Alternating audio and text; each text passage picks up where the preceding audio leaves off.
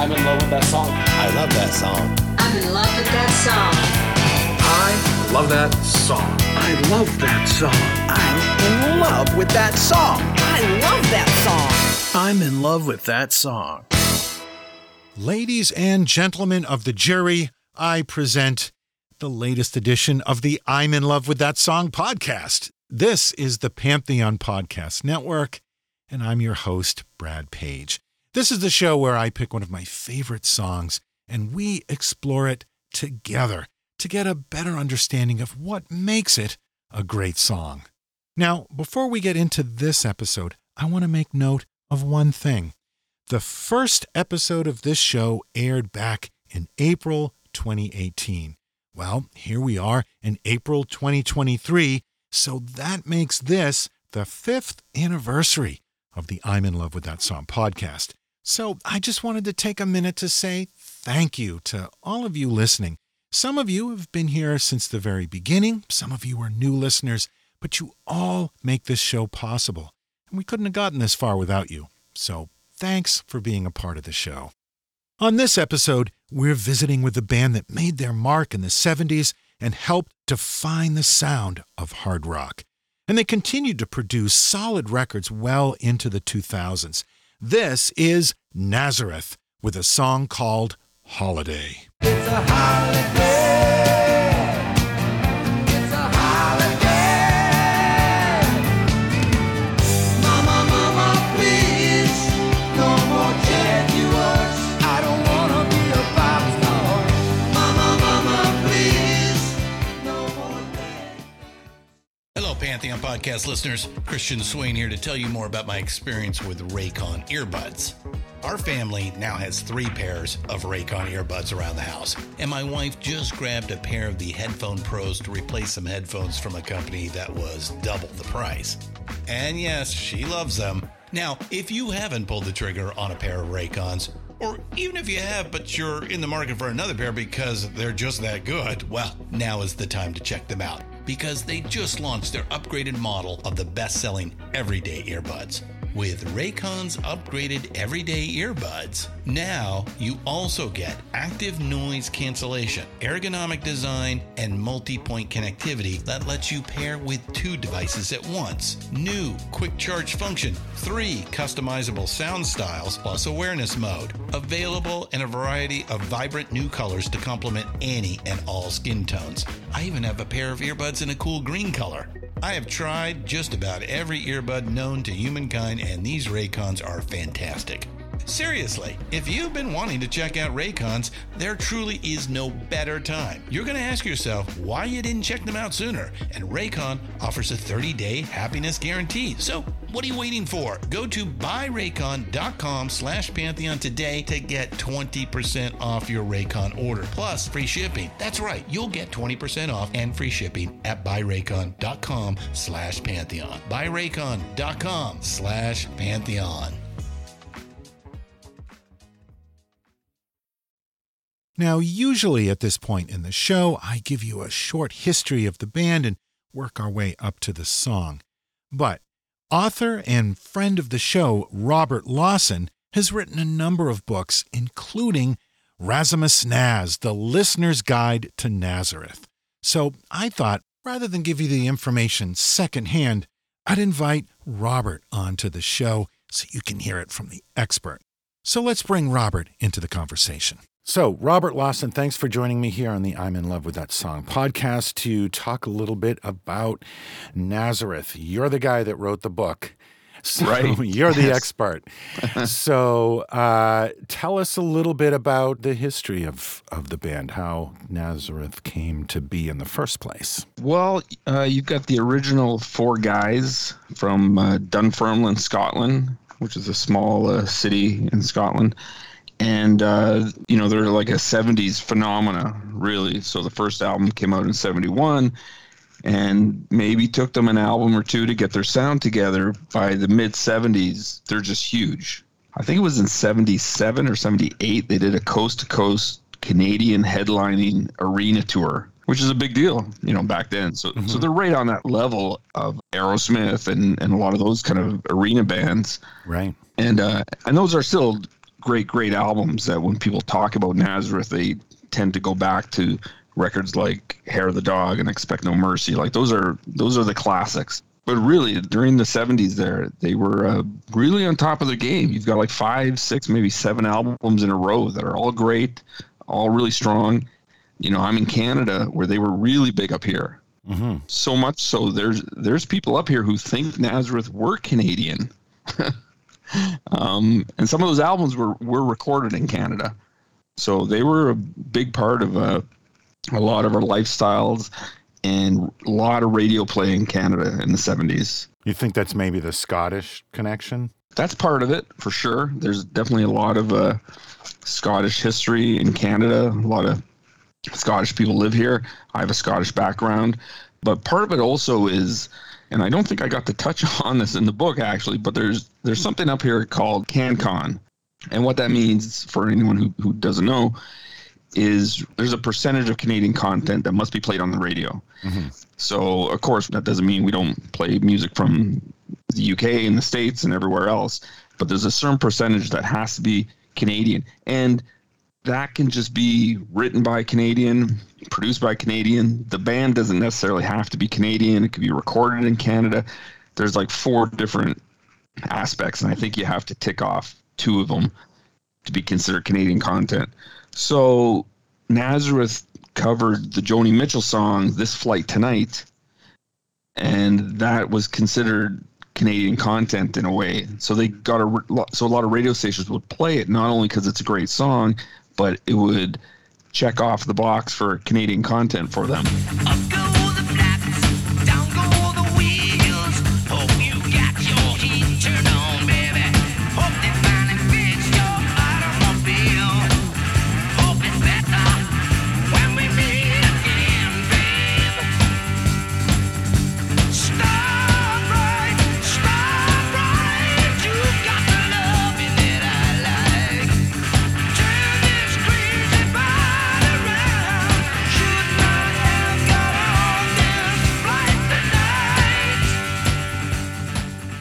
They recorded a bunch of albums up here, and they were just touring here a lot. So Canada really took to them. The guys seem to really like Canada. They still tour here a lot, the current lineup. Canada just always kind of had a relationship with Nazareth, and that's probably how I got into them as a kid in the 70s. So let's talk a bit about the 4 guys individually that made up the original lineup of Nazareth.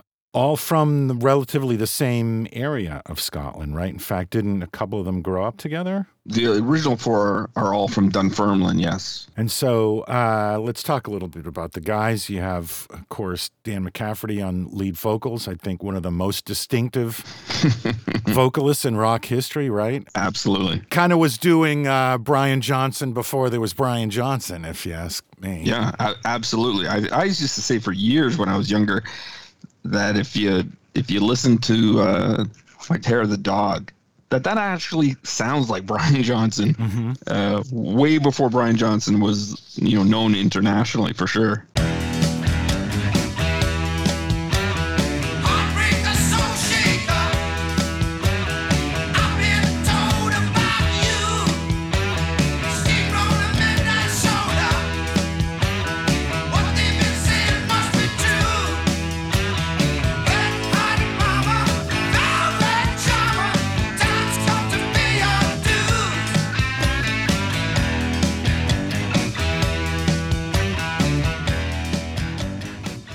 So then you have Manny Charlton on guitar. Right. I think one of the great underrated guitar players, frankly, from that era. His stuff's really neat because when you really start digging into the albums and really listening, a lot of the songs are a lot more complex from a guitar standpoint than I kind of thought of when I was younger, because he'll have a couple of rhythm guitars, electric rhythm guitars. He'll be playing a lead.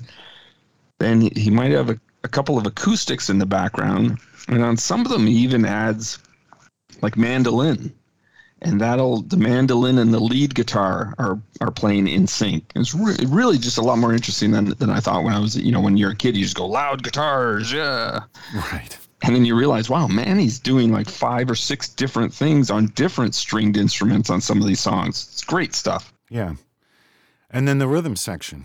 Pete Agnew on bass, and he does a lot of the backing and harmony vocals, including on the song that we're going to talk about. So he's a real big part, and he's the one, him and Dan like met when they were like 5 years old in kindergarten or something like that. Like they go way back. Right. And then of course Daryl Sweet on drums.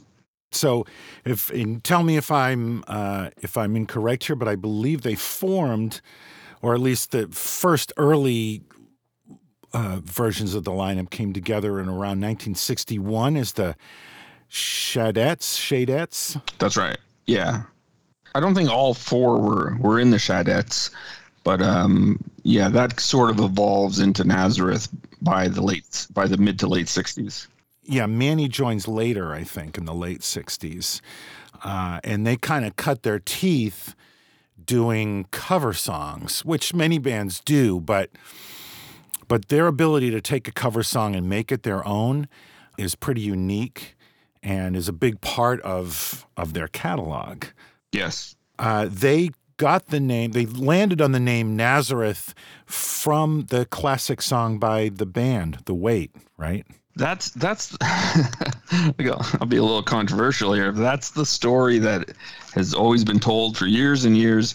And when I was researching my book, I found another story that was a lot darker behind how they got that name. And I posted it on Facebook just saying, hey, has anyone ever heard this? And a whole bunch of people jumped on me saying, what are you talking about? It's from the band, and Robbie Robertson wrote the song and all this. They always say that it's that story. Well, you know, if you do a lot of music research, you know that just because a band always says a story, that doesn't necessarily mean it's true. It just means they might come to believe it. Right. You tell the story enough times and it becomes the truth. Yeah. So for all intents and purposes, yes, the name came from the song by the band. I pulled into Nazareth, was feeling about half-past dead. I just need some place where I can lay my head. Hey, mister, can you tell me? And their first album, self-titled album, comes out in 1971. That's right. And that record, that was kind of a different, from what we think of when we think of Nazareth today. I mean, the sound of that record it's a little bit different, isn't it? Yeah, they're still kind of finding their way, which a lot of bands, you know, that's not that uncommon these days. I guess for a long time now, you have to have, you know, 3 hits immediately, or else you lose your record deal. Back then, bands were signed to development deals where you could actually put out a few singles and even a couple of albums while you're still figuring out who you are. And Nazareth are definitely an example of that. The first album, it's got some heavy parts, but there's a little bit of, you know, some acoustic stuff, and, you know, they're kind of all over the place a bit.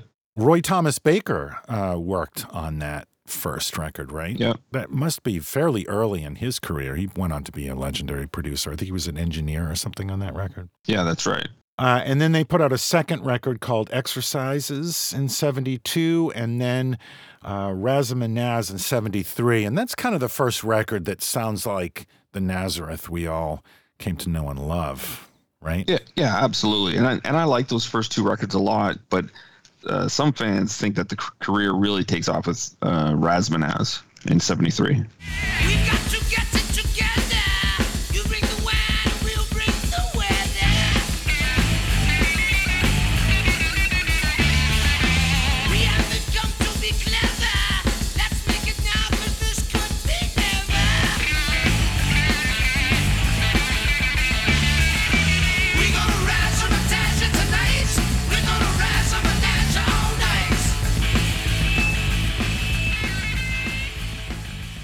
Yeah, I love that record. Oh, sure. And that's followed up by a couple more records, Loud and Proud in 1973, Rampant in 1974, and then the big one, Hair of the Dog, their 6th album in 1975. Yeah. And that's the one that really breaks them worldwide. Love hurts, love scars, love wounds, and mars any heart. Not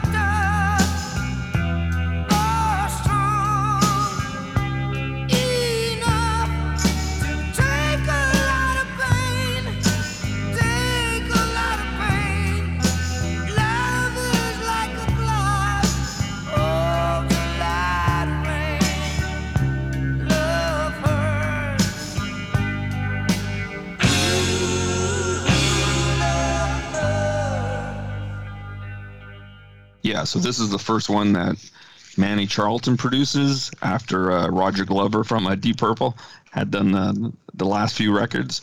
And you're right, 75's Hair of the Dog, they really knock it out of the park. Not that the records before that weren't great. They are. I'm pretty partial to Loud and Proud and Rampant, but Hair of the Dog is definitely kicks it up to another level. Yeah, it's the one that seemed to just catch public attention. That's followed in 76 by Close Enough for Rock and Roll. And then Playing the Game in 76, Expect No Mercy in 77. One of the great album covers of all time, I think. Right. Yeah, that's a 70s album cover right there. Right. Yeah, that's the side of a van. I was just gonna say that, Brad. I think there was a van that had that on it driving around when I was like 10 or 11 years old or something. You ready for the street? You wanna mix it in some fight? Let me tell you something. No, I don't wanna get you uptight, but if you're in a corner and you can't find no way out, don't look around for no help down there. There won't be any around. Expect no mercy. Expect no mercy. Expect no mercy. Expect no mercy. And then in 79, they released a record called No Mean City. And that's kind of a shift, but it's a change in the band, right? Because they have a new member who joins. That's their 10th album, and they bring in another second guitarist. Let's talk about that character. Right, and character is right. So they get Zal Clemenson, who, for people who maybe aren't familiar, he was a guitar player in a really, really great Scottish band called the Sensational Alex Harvey Band. Real unique group of characters. And Zal, in that band, he was known for performing in complete white makeup. And he had these like bright green and yellow, like shiny outfits and platform heels. And he was kind of like an offshoot Kiss guy, but instead of all black and silver, it would be green and yellow, and so yeah, a real visual character. So he dropped all that stuff when he joined Nazareth, but a great player. And I think that the addition of Zal to Nazareth is just like really, really important. And I always talk about the fact that there's some live stuff, which is actually the Malice tour, but so maybe we should get to that. But if you ever hear any of the live stuff when Zal was in the band, it's absolute killer. Manny welcomed having a second guitarist. There's no competition between them at all. Manny, since he's songwriting and he's concentrating on producing, he wanted a little help with the guitar playing, which is very generous. And Zal gets to play a lot. I like the No Mean City album a lot. I think it's a little darker. I mean, the song May the Sunshine is one of the ones I was kind of referring to before, that it's got this mandolin part that's just really bright, and it's just a great record.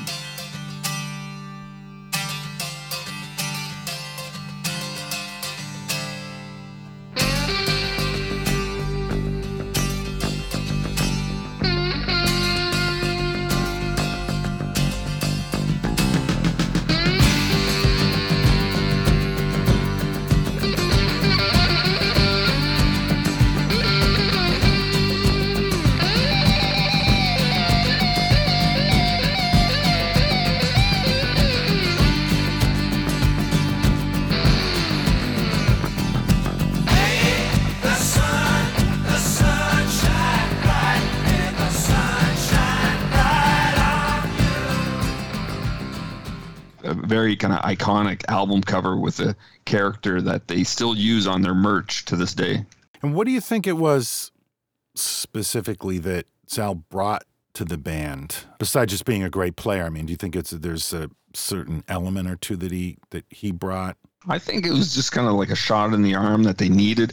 You know, like you said, they had done 10 albums or something, with a lot of touring as well. When you look at these records, it's like they're putting out a record every single year from 71 to 77 and touring a lot in between. Like I said, they were doing arena tours in Canada. I know they played Cobo Hall, I believe in 78.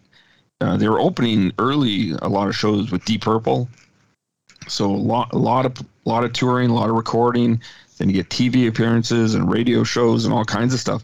So I think they just kind of needed a bit of an extra hand. And Zal is someone who was sort of in their orbit already, because there was a Dan McCafferty solo album that Manny produced, and Zal plays on that. Sensational Alex Harvey Band and Nazareth also shared managers. So they knew of Zal, and because I think Zal is kind of such a zany character, probably just fun to have a fun guy like that in the band, and give them a shot out in the arm with his extra energy, because he is a guy who would run around on stage a lot. He plays really fast. He doesn't play the same thing twice a lot, so he's kind of unpredictable. He's a bit of a unpredictable character like that. I think it was probably just a mix of fun and the extra energy that Zal would bring from being such a character. We're going to pause here for a quick break, and then we'll be right back. Hey folks, Stefan Shirazi and Renee Richardson here from the Metallica Report. And we are proud members of the Pantheon podcast family, where the best of music and podcasts unite. We've got something pretty cool for you. We're giving away an exclusive Metallica merch package worth over $250. That's a whole lot of Scary Guys, Skulls, M72, and other sought-after Metallica swag. And we've made it easy for you to win. Follow and share the Metallica Report, and you're in the game. Go to pantheonpodcast.com/Metallica, enter your email, and hit that button to be entered to win. And just like that, you're eligible for our monthly exclusive Metallica merch package. And guess what, rockers? You can enter every month, so just do it. And while we love our global brothers and sisters, the lawyers won't let us ship outside the U.S.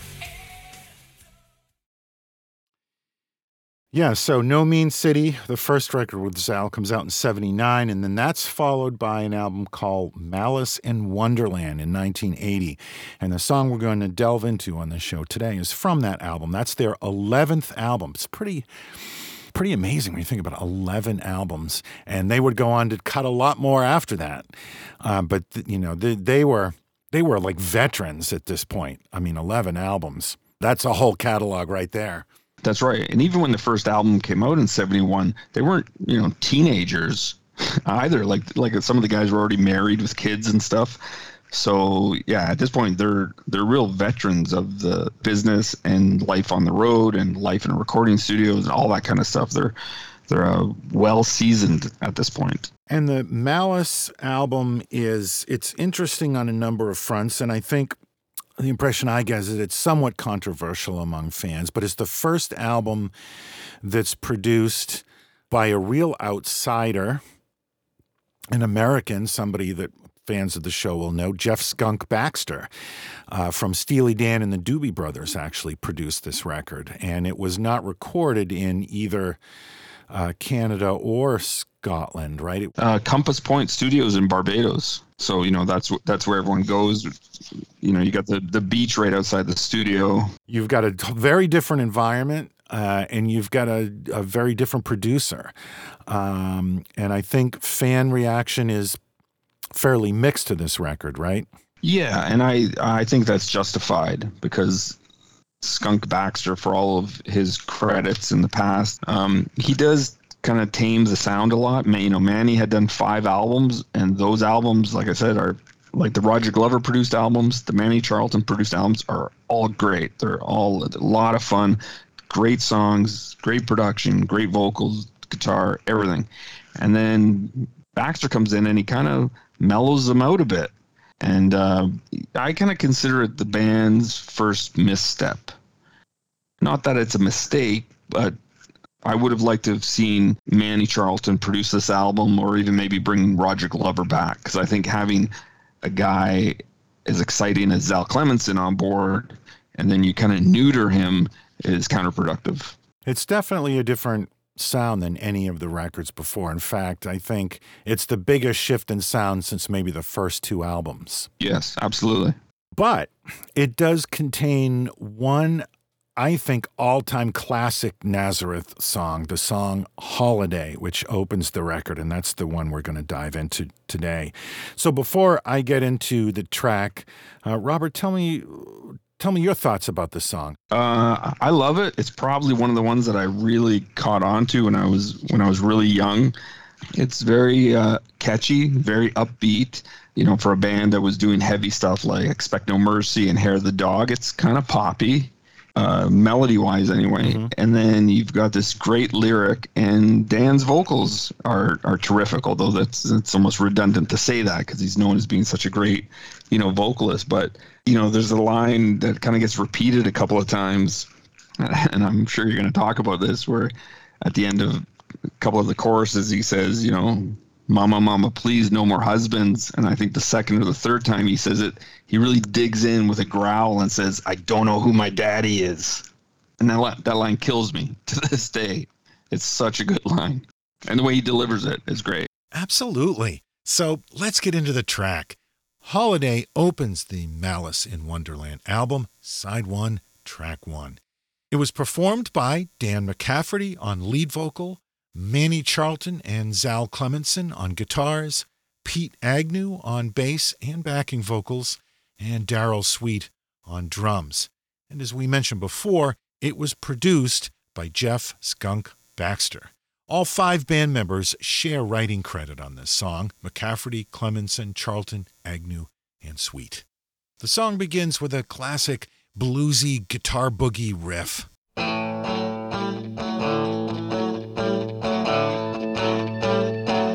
There's also an organ in the background. I'm guessing that was played by Skunk Baxter. When the band comes in, they add some vintage Chuck Berry-style guitar licks.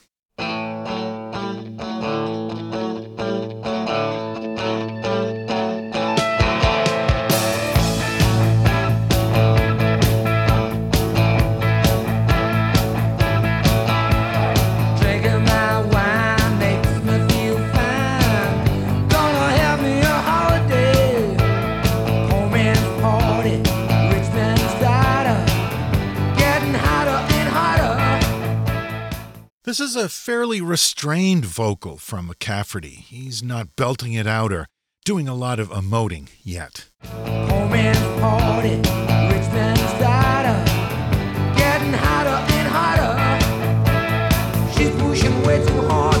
I don't want any parts of her way. It's nice work on the backing vocals here. Let's listen to that. She's pushing way too hard. I don't want any parts of her way. Drinking my wine makes me feel fine. Gonna have me a holiday. It's a holiday. It's a holiday. That brings us into the chorus, which is a completely different feel than the verses. And this is where the lyrics get really interesting too. I've always pictured this song as being about a spoiled rich kid, drinking and partying with his friends, but he's got some real issues, especially with his mother, as we'll hear in the choruses. Mama, mama, please, no more Jaguars. I don't want to be a pop star. Sounds like she's trying to buy his love, or maybe just keep him out of her way by buying him fancy cars. Let's hear the first chorus. It's a holiday. It's a holiday.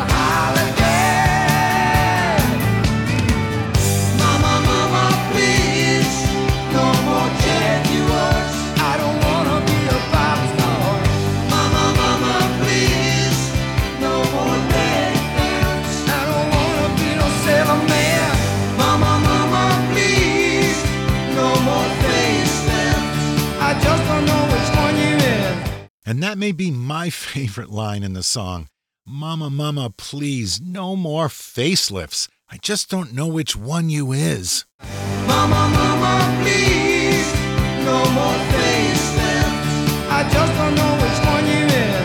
Mama, mama, please, no more husbands. And then this chorus ends with, Mama, please, no more husbands. And then it goes right into the next verse. Mama, mama, please, no more husbands. Drinking my wine, wasting my time, hiding out in my rented dream. Wasting my time hiding out in my rented dream. Let's hear more of the vocals on this verse. Drinking my wine, wasting my time, hiding out in my rented dream, looking for attention, cover story mention, Life magazine, ask the chauffeur who he knows, numbers he's got, lots of those. Daryl Sweet plays a nice tom-tom driven beat during this part, so let's listen to a little of that.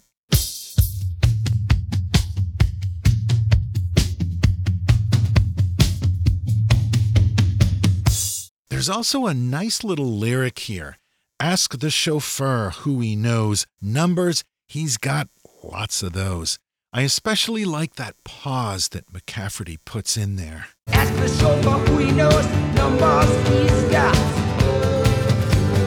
lots of those. Drinking my wine, spending my time, trying to run from this Halloween. It's a holiday. It's a holiday. There's some nice guitar work behind the vocals there. I like to think of these kinds of parts as guitar orchestration. It's the kind of things that you could do with strings or horns, but doing them with electric guitars instead. So let's listen to that.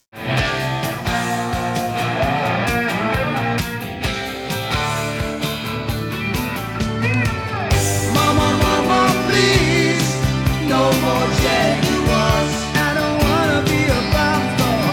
Mama, mama, please, no more deadheads. I don't wanna be a settlement. There are multiple layered guitar parts during the chorus spread across the stereo field. Let's hear some of the chorus without the vocals.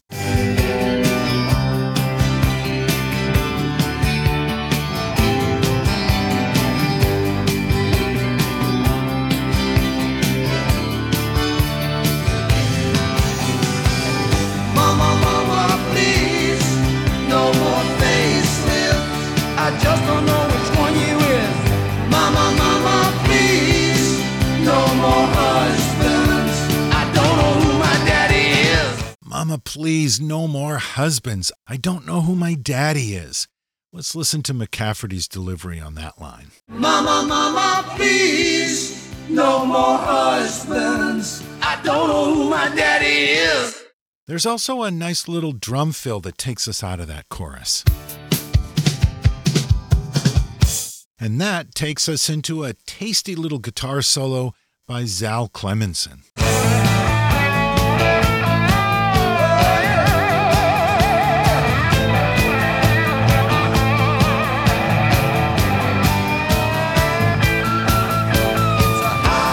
Here comes another chorus. Let's bring up the vocals again for this one. Mama, mama, please, no more Jaguars. I don't wanna be a pop star. Mama, mama, please, no more dead hands. I don't wanna be a settlement. Mama, mama, please, no more facelifts. I just don't know which one you is. Mama, mama, please, no more husbands. I don't know who my daddy is. Mama, mama, please, no more Jaguars. I don't wanna be a pop star. Mama, mama, please, no more dead hands. I don't wanna be a sailor man. Mama, mama, please, no more facelifts.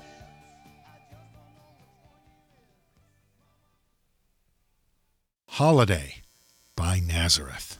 Let's bring Robert Lawson back in to wrap things up for this episode.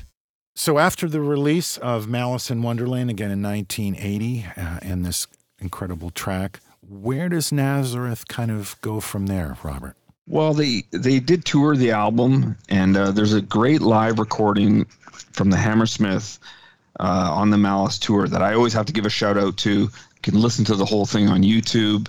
Some of the tracks were used as B-sides, and it's a great live album. I always wish that they would have released it as an official live album because you really hear the Manny Charlton, Zal Clemenson guitar work. It's a great live recording. But After that, Zal leaves the band, so that kind of hurts them in some ways. There's a couple of lineup changes. They put out a couple of more albums.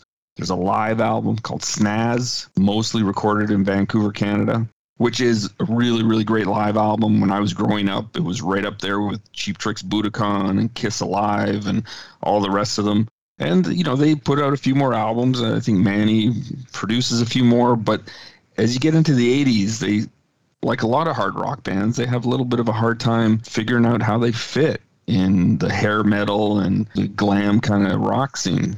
And at that point, they just kind of become a club band. And that's where they've been ever since. I mean, they've still put out some great records. There's a bunch of later era albums when Dan was still in the group that I think are really strong, but they're like nobody heard them outside of the hardcore fans. And that's really a shame because they are good albums and they didn't get as much airplay. And ever since, they either become kind of an opening band for other groups or, like I say, playing much, much smaller venues. And we've lost most of the original members at this point. Yes.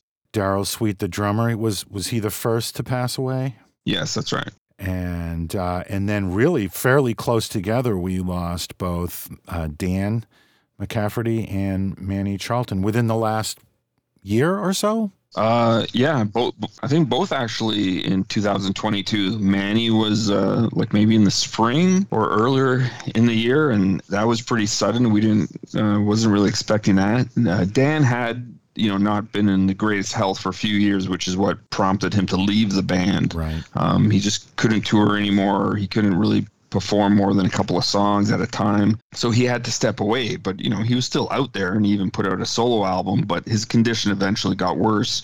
So his passing wasn't as shocking, but still pretty sad. I mean, I spent some time with Dan in Dunfermline, Scotland, and just a really, really great guy. And I really enjoyed talking with him about his career and about the book and about everything. So losing him was pretty painful for me. Yeah. Pete Agnew, the bass player, he's still alive and kicking and still working today, I think, right? Yeah, he's the main guy in Nazareth now. The guitarist that they have and the drummer have both been there for like over 25 or 30 years, so they're not really the new guys anymore. Right. And they have Carl Sentence on vocals, who has sung with Don Airey a lot, and he sang with Geezer Butler, and he's been around. He's kind of a road dog. He knows what touring's all about, and they've done 2 albums with him now, and they're not bad albums by any means, but it's hard not to miss Dan. Sure. Dan and Pete still lived in Dunfermline their whole lives. Pete still lives there, so even though he's gone from, having gold and platinum albums and touring all over the world, he still lives in the same small city. I think it's a population of like 60,000 people or something. Mm-hmm. And Dan, up until his passing recently, also still lived in Dunfermline. So I think that kept him pretty grounded. Yeah. Well, Robert, thanks for coming on and talking about Nazareth. The name of your book is Rasmus Naz. That's right. It is kind of an album-by-album history of the entire career of Nazareth. If you're a fan or if you just kind of want to explore Nazareth, it's a great place to begin. Robert's also the author of Still Competition, which is kind of the same album-by-album look at the legendary Cheap Trick, another band that's a big favorite here on the podcast. So both of those I recommend. What are you working on next, Robert? What's coming out? Well, my third book that came out, I guess, a year and a half ago was about a Canadian group called the Guess Who. Mm-hmm. And that's Wheatfield Empire. In the 60s and 70s, the Guess Who were like Canada's Beatles up here, huge group for us. And I've been working now for about 2 years on a book about one of my heroes, Little Steven Van Zandt. Nice. So he's got solo stuff, and then of course you got Bruce Springsteen and E Street Band stuff, and you got Soprano stuff, and he's got a radio show, so he's kind of all over the place. Yeah. So that's what I've been working on during kind of pandemic and lockdowns and stuff like that. So I keep plugging away at that and letting people know about the previous books. Great. Well, looking forward to that. And thanks again for coming on and talking about Nazareth and this great track. Thanks, Robert. Anytime, Brad. Thank you.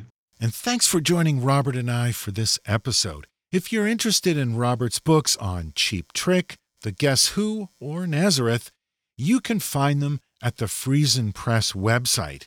That's Friesen Press, FRIESENPRESS.com/store, and then search for Robert Lawson, and you'll find those books. I really do recommend them. I will be back in 2 weeks with another new episode. Until then, you can get caught up on all of our previous episodes on our website, lovethatsongpodcast.com. You can also find us on all of the podcast apps and services, Amazon, Google, Apple, Spotify, iHeartRadio. This podcast is available on all of them. On behalf of the Pantheon Network, I thank you again for being here for the past 5 years of the I'm in Love with That Song podcast, and I hope you stick around for more.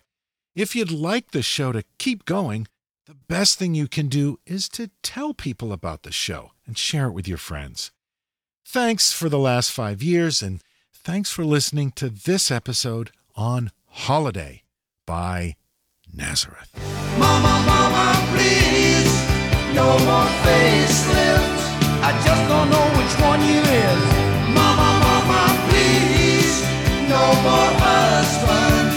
I don't know who my daddy is. Mama, mama, please, no more Jaguars. I don't wanna be a five-star. It's NFL draft season, and that means it's time to start thinking about fantasy football. FantasyPoints.com features industry-leading experts and prognosticators using proprietary hand-charted data to help you score more fantasy points. FantasyPoints.com is the place to go for whatever kind of fantasy football you play. Whether you play fantasy football, daily fantasy sports, or do a little bit of everything, Fantasy Points has the meticulously researched content to guide you to victory. And why wait for the fall? Fantasy Points also covers the new spring football league, the UFL. Join the guru, John Hansen, Scott Barrett, Joe Dolan, and other massive names in the fantasy football universe with an exclusive offer. Use code Pantheon for 15% off any Fantasy Points package, including the all-in package, with access to every article, tool, and data nugget that Fantasy Points has to offer. That's FantasyPoints.com and code Pantheon for 15% off at Fantasy Points. FantasyPoints.com, code Pantheon. Score more fantasy points.